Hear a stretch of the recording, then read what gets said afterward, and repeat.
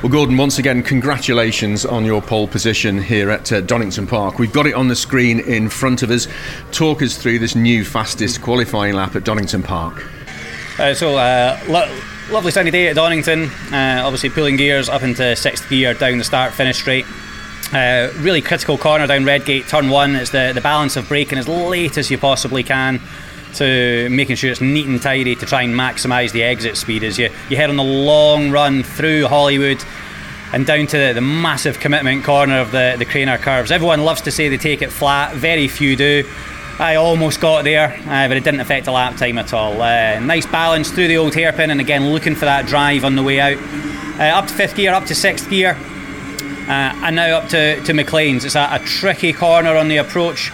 Trying to get the car to rotate without running wide, making sure not to violate any track limits. And from this point, I know that the lap's looking pretty good, catching one of the BTC cars in front, which gives a little bit extra motivation. Nice turn through Coppice, trying to unwind that lock, minimise the drag. And now it's that long run down to the last corner. It's again braking as late as possible, but keeping the balance.